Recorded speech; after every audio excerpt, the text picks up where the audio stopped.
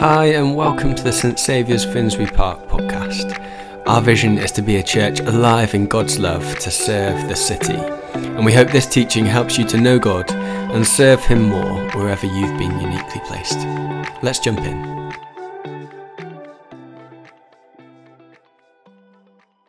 "1,600 years ago, a few thousand miles away in Algeria, there was a man called Oggy. Now, Oggy grew up in relative comfort with a Christian mum and a non-believing dad.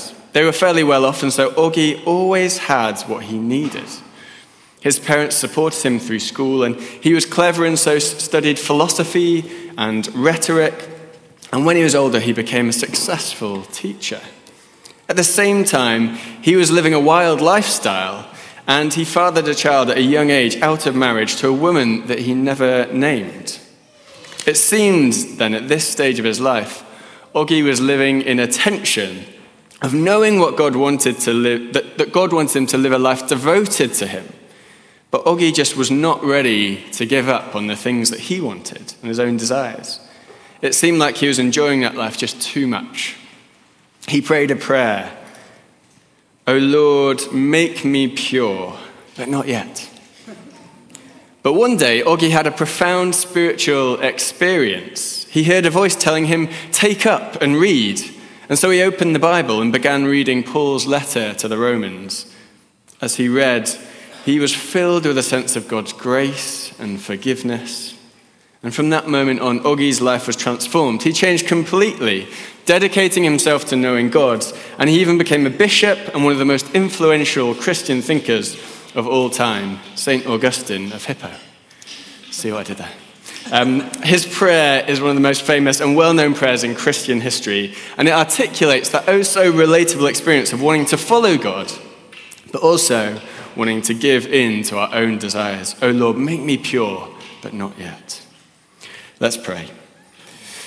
May these words of my mouth and this meditation of my heart be pleasing in your sight, Lord, my rock and my redeemer. Amen. Good morning. My name is Chris, and I'm part of the team here at St Saviour's, and it is a massive privilege to be able to speak this morning. We are in week 2 of a series called The Scaffolding is Coming Down, and we can now say that the scaffolding is down, so a very exciting day to be preaching this. And in this series, we're exploring what's happening in the physical, the scaffolding coming down, what that might mean for where God's calling us to spiritually as a church. Pete framed this last week as a transition from surviving scarcity to stewarding abundance, and set out 4 C's that we're going to be exploring together: consecration, confession of sin, confidence in the gospel, and championing the next generation. So today we're continuing with consecration, or to continue Pete's long title game from last week. The scaffolding is now down, and it's a sign of the new season that's upon us. But maybe now we need to put a new scaffold up. Or for short, the old scaffolding has come down, now let's put up a new one. And before Dan Allwood has a heart attack, it's a metaphorical scaffold, I promise. So, consecration. It is a strange word, isn't it, consecration? It's not often that I'm casually chatting about consecration with friends, but it's a powerful biblical idea. It speaks of setting apart or making holy for God. The bane of my life at the moment is that we're renovating our kitchen. Relying on a microwave for dinners for 6 weeks is definitely not something I'll be rushing into again. And Em, my wife, has been the driving design force behind the new kitchen. But one of my few requests was to have some shelves for my coffee gear.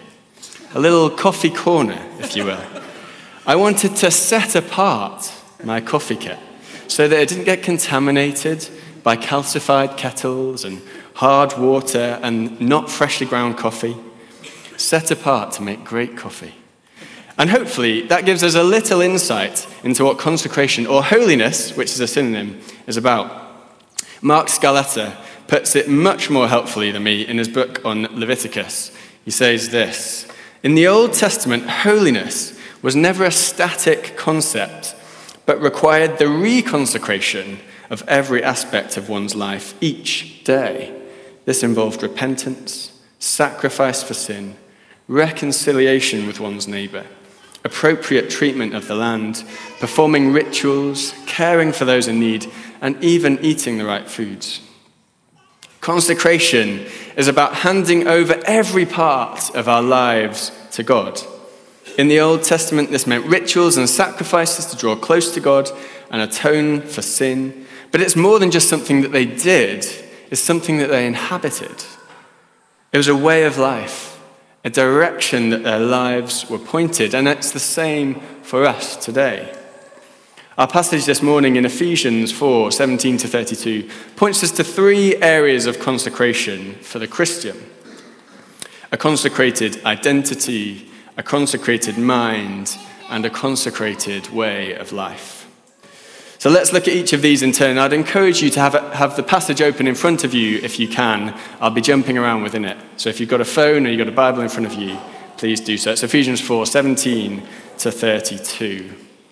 So, a consecrated identity then.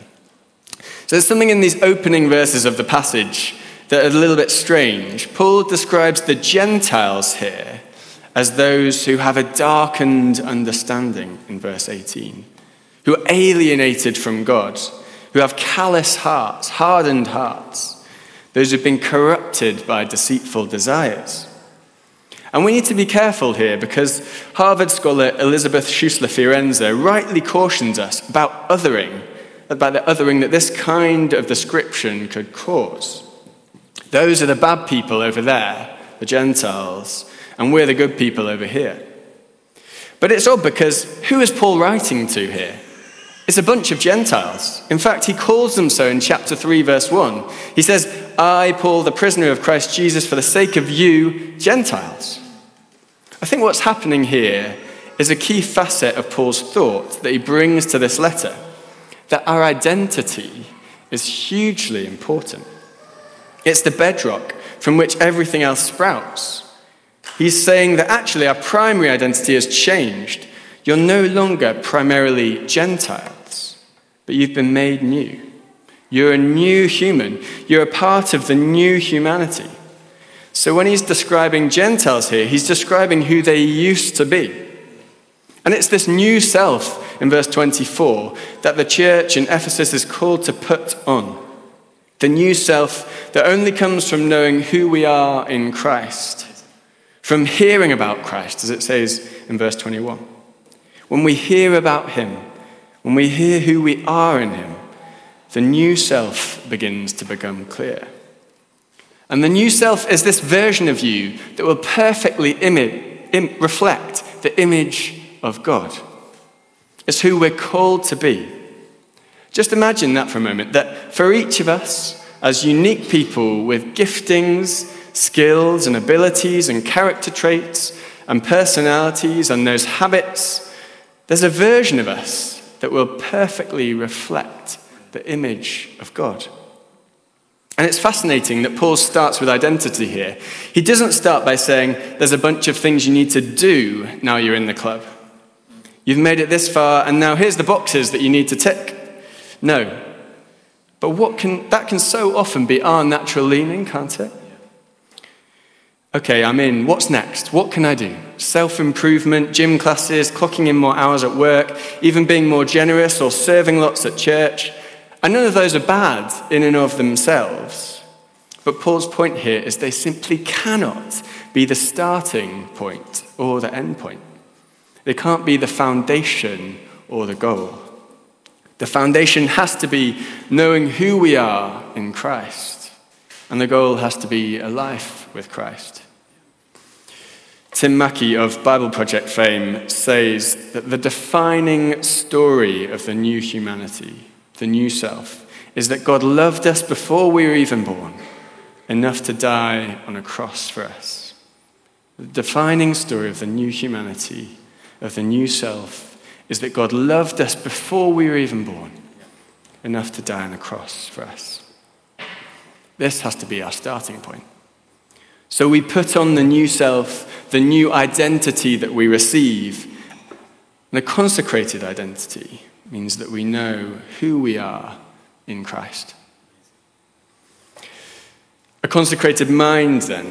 Well, again, there's something about that hardening of hearts that we read about in verse 18 that needs exploring. How does a hardening start? This withdrawing or shutting down to certain possibilities? Well, it must start with our mind, mustn't it? This darkening, a reduced ability to make connections, to be open to new ideas, a turning inwards, a trust that we are always right, a declaration that we are God. And into a culture that often condoned that approach, Paul wrote that you are made new in the attitude of your minds. This remaking of our minds is huge. We're all raised with patterns of thinking and living, and when Jesus enters our life, we need to start again. To rebuild our thoughts about the world, about life, about who we are, recognizing that we were wrong to think that we knew where we were heading. We were wrong to think we knew who we were. We were wrong to think we knew the difference between right and wrong. And actually our mind needs to be renewed, to be made new in Christ. And this renewing is a journey. This remaking of the mind takes a lifetime. It's a perpetual renewal of our minds. But it starts with a message of Jesus as a truth that invades our reality. And just as with identity, it starts with hearing about Christ. See, the gospel breaks down the paradigms of our lives. It reveals our sin and it reveals the way to life. It declares the decision of God to love us and commit himself to us wholeheartedly. And that breaks apart any notion that we could have the solution within ourselves. Suddenly, the hardened heart is broken open and the calloused mind starts to soften, questioning if we really have it all wrapped up. And as Jesus breaks in, our minds start to become reformed. Slowly, gently, those connections are made in new ways. Our minds want to love and serve rather than criticize and take, to be gentle and kind rather than brittle and brutal, to be generous and hospitable rather than selfish and unwelcoming. These neural connections are remade in the image of Christ. And we begin the journey of a consecrated mind, a mind set aside for him, a mind that no longer prays, "Oh Lord, make me pure, but not yet," but instead is on their knees daily praying, "Oh Lord, make me pure." So we've got a new identity and our mind is being renewed by the gospel. And only now is there a change in action. The clothing metaphor is about identity, but it's also about practice, what is revealed on the outside of us. So this proclamation of Christ is the call to a new life, to put on new clothes. Verses 25 to 32 give us a beautiful description of that life together, honoring one another and loving one another practically. Summed up in this exhortation to not grieve the Holy Spirit. Don't dishonor the Spirit that lives in each of us, but honor one another, that you will honor the Spirit and build up the community rather than corroding it. And that passage concludes by saying that we should forgive each other, just as Christ forgives us. We're to image Christ in our actions. And here we see the start of what it looks like to respond and act on the consecrated identity and mind. It does mean we change how we live. In response to all we've received in Christ, how could we continue to live in the same way? It means acknowledging the old scaffolding, the old way of life has come down. And now we need to put up a new scaffold. Mark Scalata again. The pursuit of holiness is a holistic process that requires the submission of every aspect of our lives, whether it's in what we eat and drink, what we buy, how we treat others, or how we pray and study the scripture. When we commit the entirety of both our physical and spiritual lives to God, we draw near to him. And in doing so, we draw nearer to those around us.